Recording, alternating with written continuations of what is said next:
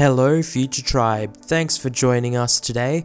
We've got part 2 of our interview with Tommy from Phrase.io. So if you haven't heard part 1, I definitely recommend going back and listening to that episode first. It'll give you some context going into this episode. We talk about a number of things, such as ensuring that the features that you add to your product are actually benefiting or needed by your customers. Tommy and I get into some interesting points there. It's something that you can easily get lost in, sort of adding products and adding features that you think a customer would like and benefit from, but they're not necessarily needing or asking for. I can certainly think of a lot of companies and features over the years that just didn't seem necessary and almost added bloat to a product or an offering, because sometimes less is more. We also talk about establishing a culture in a company where people work remotely. It's definitely a very topical thing, given that when I'm recording this right now, we've just seen coronavirus take a proper stranglehold of the world, and globally everyone's sort of freaking out. A lot of people working remotely. We haven't done that yet on the podcast, but I don't suspect that it's too far away that we decide to start working remotely as well, just to be safe. And the last thing that we talk about is why many startups aim for scalability as opposed to pure profitability. It's something that, if you're anything like me, you always wonder, companies like Uber who lose a lot of money year in, year out, you sort of wonder why they do that, and we get into a little bit of that. So without holding things up any longer, I hope you enjoy this episode and I hope you stay safe. We'll talk soon.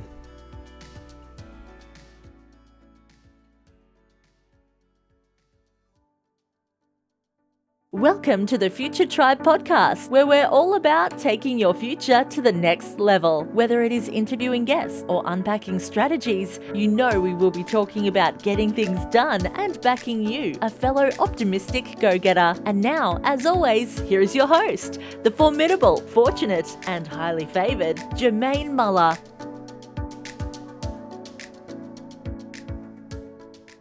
Definitely. So does your product then have a chat sort of component to it, or when I search for an answer and I get an answer, what do you guys let me then action, like take a next step, like send an email or start live chat, or what does that look like? How does that work?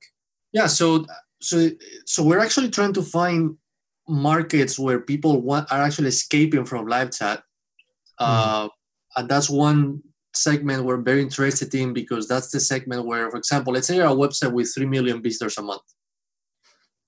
Live chat is extremely expensive to maintain, both in terms of software license and people maintaining it. So I'm actually interested in websites trying to run away from live chat. Now, for websites that see the tool as a conversion tool, we integrate with CRM. So we have an email, kind of like you can trigger email capture in the system. And we also integrate with a few live chats, so you can actually transfer to a human in certain situations. Right. Yes. And that's, I guess, and that's just accepting that the market is a certain way at the moment. That's why you're integrating with live chat. But, moving forward, you're probably, and it makes sense. Like you said, 3 million visitors a month. And even if 10% of them or even if 1% of them had questions, that's still expensive to maintain. Yeah, we're seeing about 3% of visitors asking questions in average across websites, which is a number that you don't really hear from many chatbot companies talk about how many people engage with the chatbot. That's a number. If you look around on Google, you won't find a lot about that. It was a number I always wanted to know. That's why I'm bringing it up.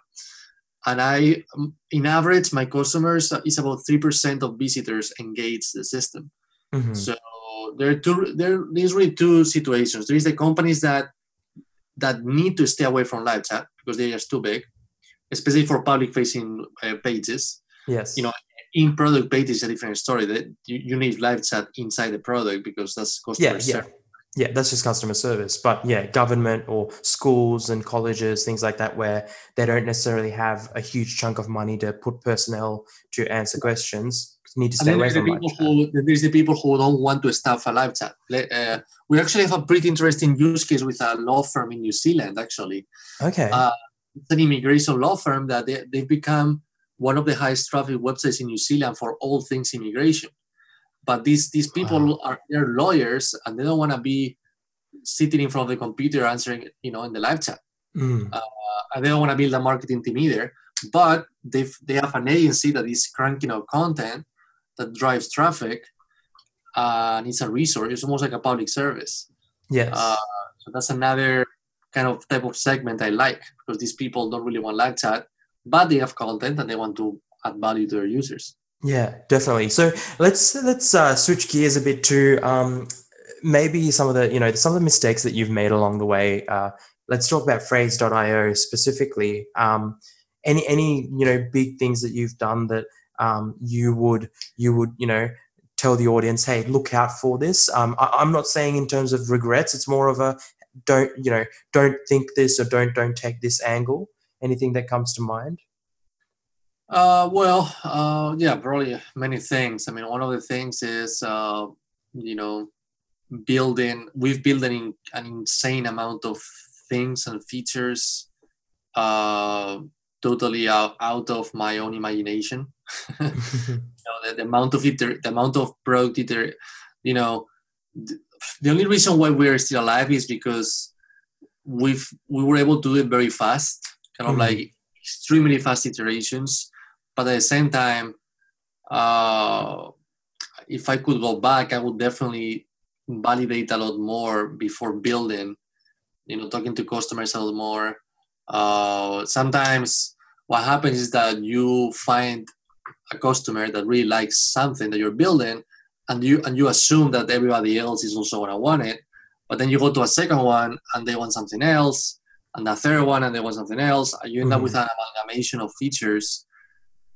So that was a big, that was definitely something we did for a while. Yeah. Eventually, we started to see repetition of the features, and that was when it got a little bit normal. But overbuilding was definitely a mistake. I think that thinking of kind of like what is kind of like the story of the problem. Like you're solving a problem, right? But thinking about how to tell the story of that problem, and that being way more important than your product, that's something that I really just learned over time. Now when I go into a demo call, right, go like a sales call, right? Or yes. Now people call it an exploration call to make it more friendly, but it's really it's really You're trying to convince them to buy your product. Yeah. Now what I do now is that I actually start with the story of the problem. It's totally, I don't even show the product until they are buying that problem. Yes. Because like I used to be, I'm a product person, and I used to go straight up into the details of the product, all these million features that we had, when in reality, I had no idea whether they even had the problem.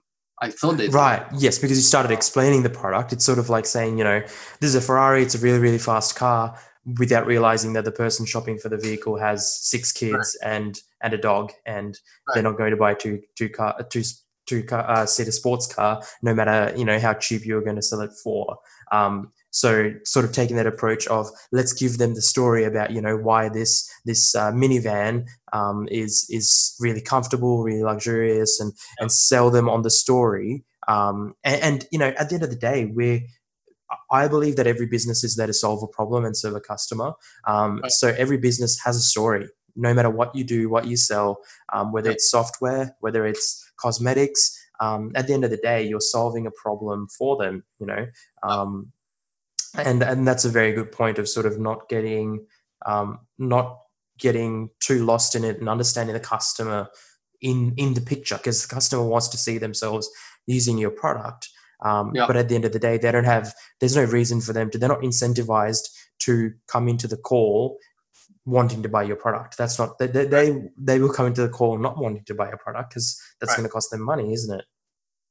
Yep. So that was definitely That was probably the biggest learning. The power of that story, and I think that now what I'm thinking of now the next type of challenge is thinking more about culture and growth, because now you're dealing with building a team and that goes with another set of challenges I'm about to face. But up until now, I think it's been building too much stuff without any kind of evidence, and focusing too much on the product without telling that story first. Focusing on the customer. Yeah. So that's a good segue into my next sort of question about what you plan to do moving forward. So you're a team of 4 at the moment. Yeah. And are those 4 people in an office over there, or are there some of them remote, or what does that look like? Right now, it's all here in Boston. I mean, this is truly the kind of the backbone of the team. It's 2 engineers, myself, and a kind of like a growth person. Now we're about to hire. We have 2 immediate hires coming up, probably starting January, which is marketing and sales. One marketer, one hardcore sales guy, and then next year.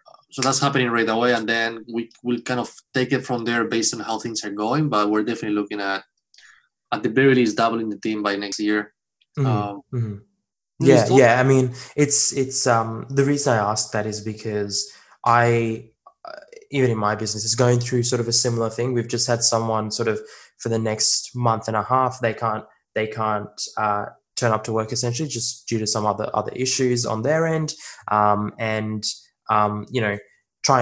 going through that process of trying to think about, do you get remote people, or do you get remote people to do sort of project-based work, or do you get people in, and then how do you build that culture, and what are you, trying to build towards? Because obviously that culture has to reflect where your business is heading and where you want the business to head as well. And I'd imagine, having people there, I personally like it. We've got people a lot of our staff come in, but then on the flip side, I guess there's the benefits of remote, and a lot of people are heading towards that remote direction of, just do work when you can.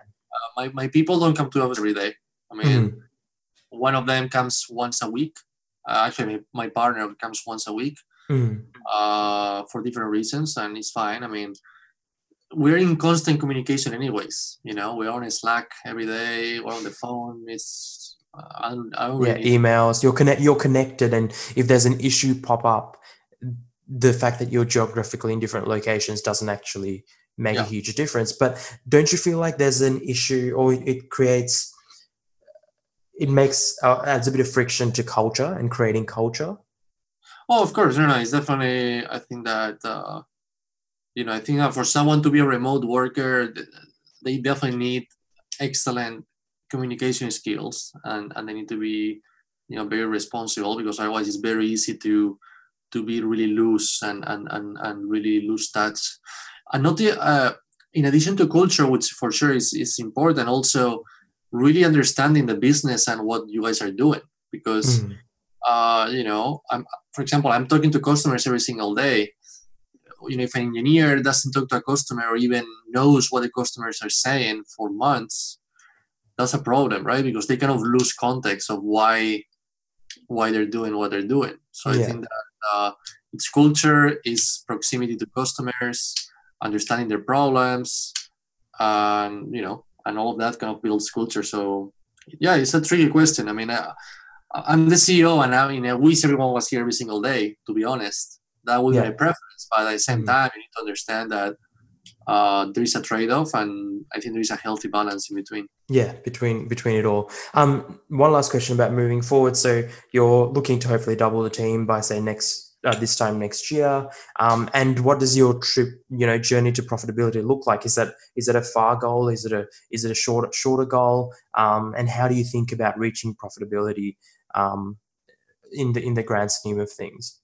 Yeah. So, my goal right now is kind of the playbook in a startup, kind of VC-backed startup. So what I'm about to say is not just really applies to me, but I think it's the typical playbook you want to pursue. So right now, so we're about to close another seed round, right? Like another seed funding round.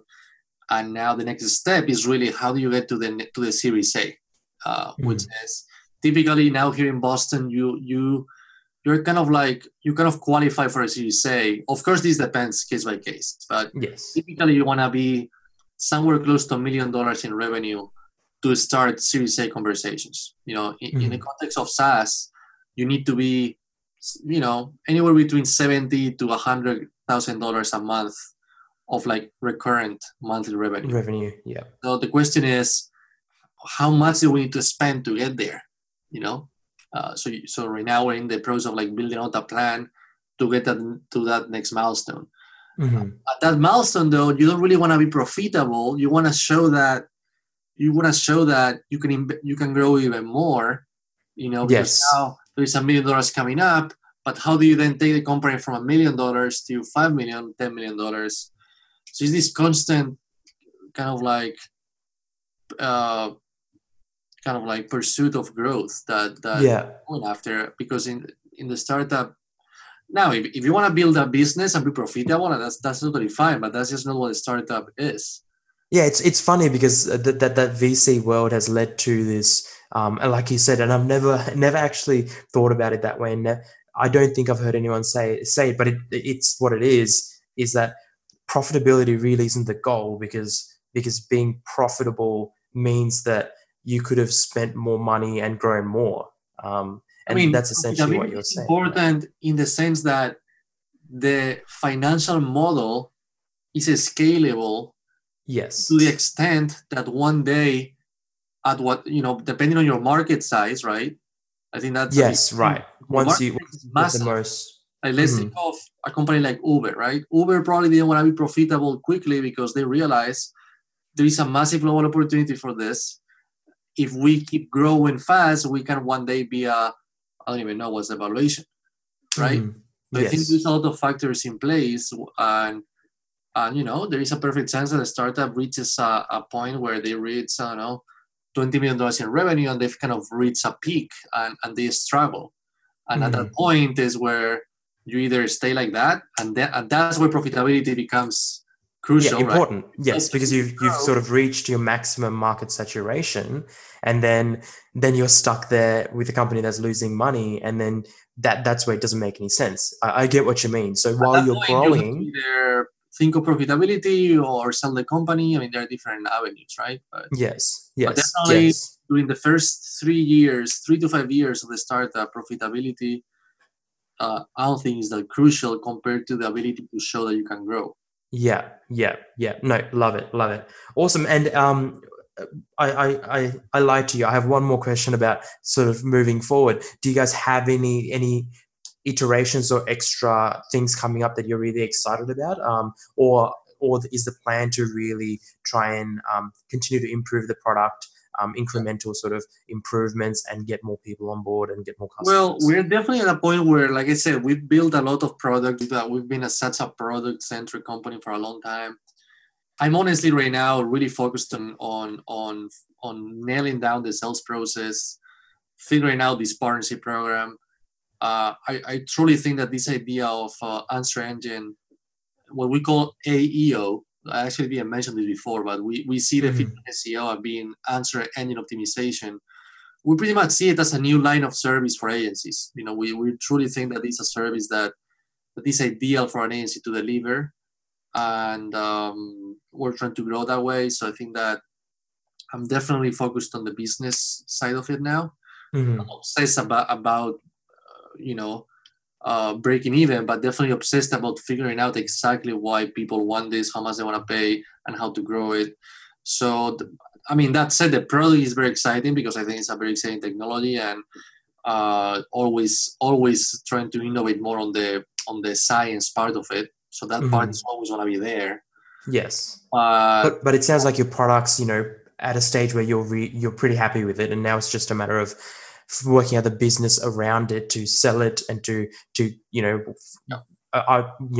go right fit, market fit, pricing, things like that. That's sort of more of a focus because your product is in a good place. And a huge focus on content and education. I mean, being able to, right now, for example, now we're about to launch a bunch of videos that we didn't have a single video of the product or anything. So wow, all these things now that are pretty much all these foundational things that you don't get to do when you're so busy with the product. Now it's time to get your marketing materials, your onboarding processes, all this other stuff that were not even a topic 6 months ago. Yeah. Well, I'm going to sign up and see how it all looks, and I'll let you know what I think. Where can people find out more about Phrase.io? Well, it's just Phrase.io. And that's Phrase with an F, Frase.io. We'll include the link in the description. And an S. So it's frase, which in Spanish means sentence. So Phrase, Frase.io. And the homepage is going to ask you to sign up for free. Like I said, it's free to sign up. And how long is a trial? Is it?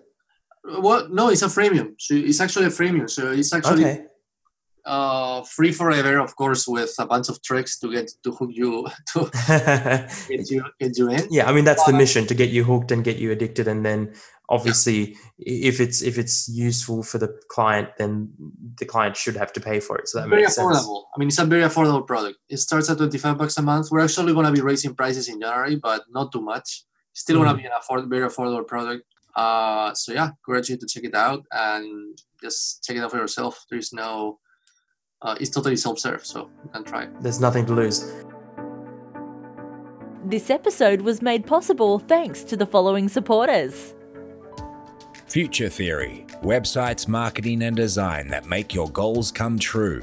Proudly based in Canberra, Australia. Visit us online at futuretheory.com.au. Awesome. We've got to the part which I would say is my favorite part, which is the top 12. Are you ready for this? The top 12. I've got a bunch of questions to throw at you, and we'll get the ball rolling if you're ready. Sure. Awesome. So top 3 books or podcasts that you recommend. Do you read much in terms of books, or do you listen to many podcasts? Well, I'm actually not reading as many books as I would like to be honest, right now. I am definitely, these couple of years have been totally crazy, but I'm definitely following certain, podcasts. There is a company here in Boston that there's a lot of growth related things that I'm following. For example, there is a company here in Boston I like a lot called Appcues. Appcues is a company that does a lot of, they've kind of built this idea of the growth, the product-led growth. So do they have a podcast about it, or? Well, they have a really active blog, and they do all kinds of stuff that is always pretty good stuff that matters to me right now, because it's all about user onboarding, user tutorials, and product growth in general. So that's one company I would recommend. And keeping it kind of business oriented, because that's what we talked about. Yeah, that's fine. And then, of course, there's another company in Boston that is kind of in the same space as me, called Drift. I don't know if you know Drift. I've heard of Drift, yeah. The Drift, these guys are doing content like crazy. And they do have a podcast. It's a very cool podcast called Seeking Wisdom that I recommend, where the CEO and the marketing guy get together and talk about, honestly, marketing and life as a whole. But very much similar to Appcues, talking a lot about growth and talking about marketing. And I don't know, when you're in this mindset, in this kind of growth mindset, I think it's nice to hear what others are doing, and these guys are definitely, and you learn from them as well. Yeah. Any other books or podcasts that you've read or listened to over the years that come to mind? I don't know. Those are 2 that came to mind immediately. That's all good. We can move on to the next one. So top 3 software or tools that you can't live without. I imagine as a SaaS product, you guys have a lot of software on the back end, daily planning stuff, right. Bug tracking, all that stuff. What's the top 3 you would say that you use daily? I use Trello. That I use Trello for task management. I use GitHub for code management. Honestly, we use you mentioned Slack before as well. We use, of course, and Slack. I have it here with me. Slack. Those would be your top 3, you would say? Top 3. Of course, you have Gmail that you need. Anything that we haven't heard about or we wouldn't have heard about that you use? Let's see. Well, I use Phrase. Of course. But I use AppQs for product stuff. So all of our onboarding tutorials and tool tips, stuff like that is AppQs. Mhm. I don't know. We use Drift for live chat in the product. Yeah. But that said, I'm actually not such a huge innovator in terms of tools. I mean, there's so many things that I manage for the whole company that it's just a lot. Honestly, it's a bit overwhelming, the amount of tools that we use. I mean, Yeah. No, it makes sense. I mean, you've sort of listed the best at what they do for the relevant services anyway. So that makes total sense. And I guess you're in a position where you can't really be trying these new things that are coming up because that's not your focus at the moment. You're sort of trying to grow your own business. So when you have makes to sense. pay for all these tools, you kind of like become more critical about what to use, I guess. Yes. While the engineers are, of course, testing all kinds of toys and things, I'm a lot more practical when it comes to tools. And if it works, you just pay for it, and there's the value there. So, next one, top 3 mantras you try and live by. Anything you tell yourself when things are down, or anything you sort of repeat to yourself or try and live by. Mentors? Mantras. So mantras. Yeah. Well, I like to feel like I don't know. I kind of like to lead by, I guess, by example. That's I'm the type of person that might not be. I mean, I think I'm definitely a workaholic. I work way too much, and everybody tells me. But I think I think that causes an impact on the people around me, and I think that I'm pretty sure that the people I work with, see me working very hard, and I think that, I mean, the way I see that is that I try to lead by example in a way that I like to work with very independent people that hopefully I don't need to be on top of them, and inspired by the fact that this guy is doing everything I can to make this happen. So I think that's like I definitely one value in the company is that a commitment to diversity and being open to cultures is something I'm kind of an activist about.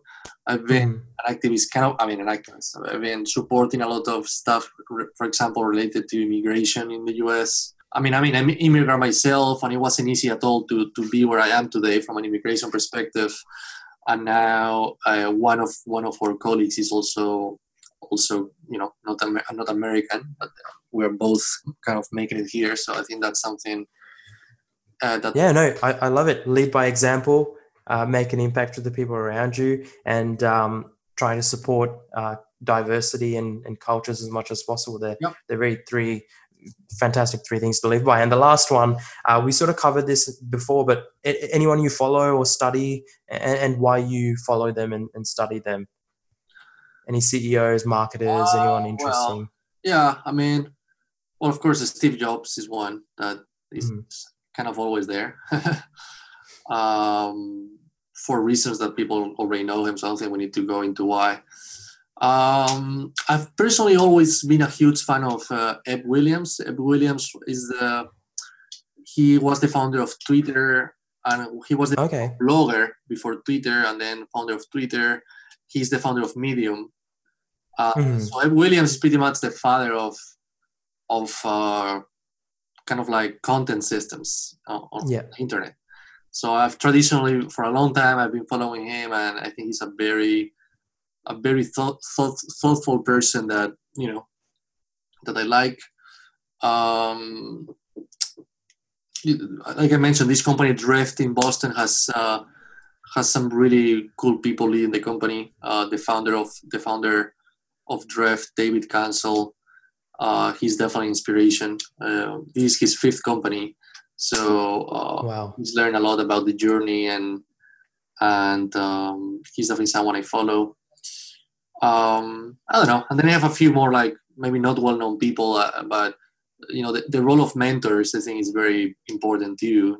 Yes, you might not know them; they're not famous, but developing mentors locally, I think that's pretty important for me. Very important as well. Yeah, awesome. No, love it. Well, that just about wraps up this episode, Tommy. Thanks for hopping on board.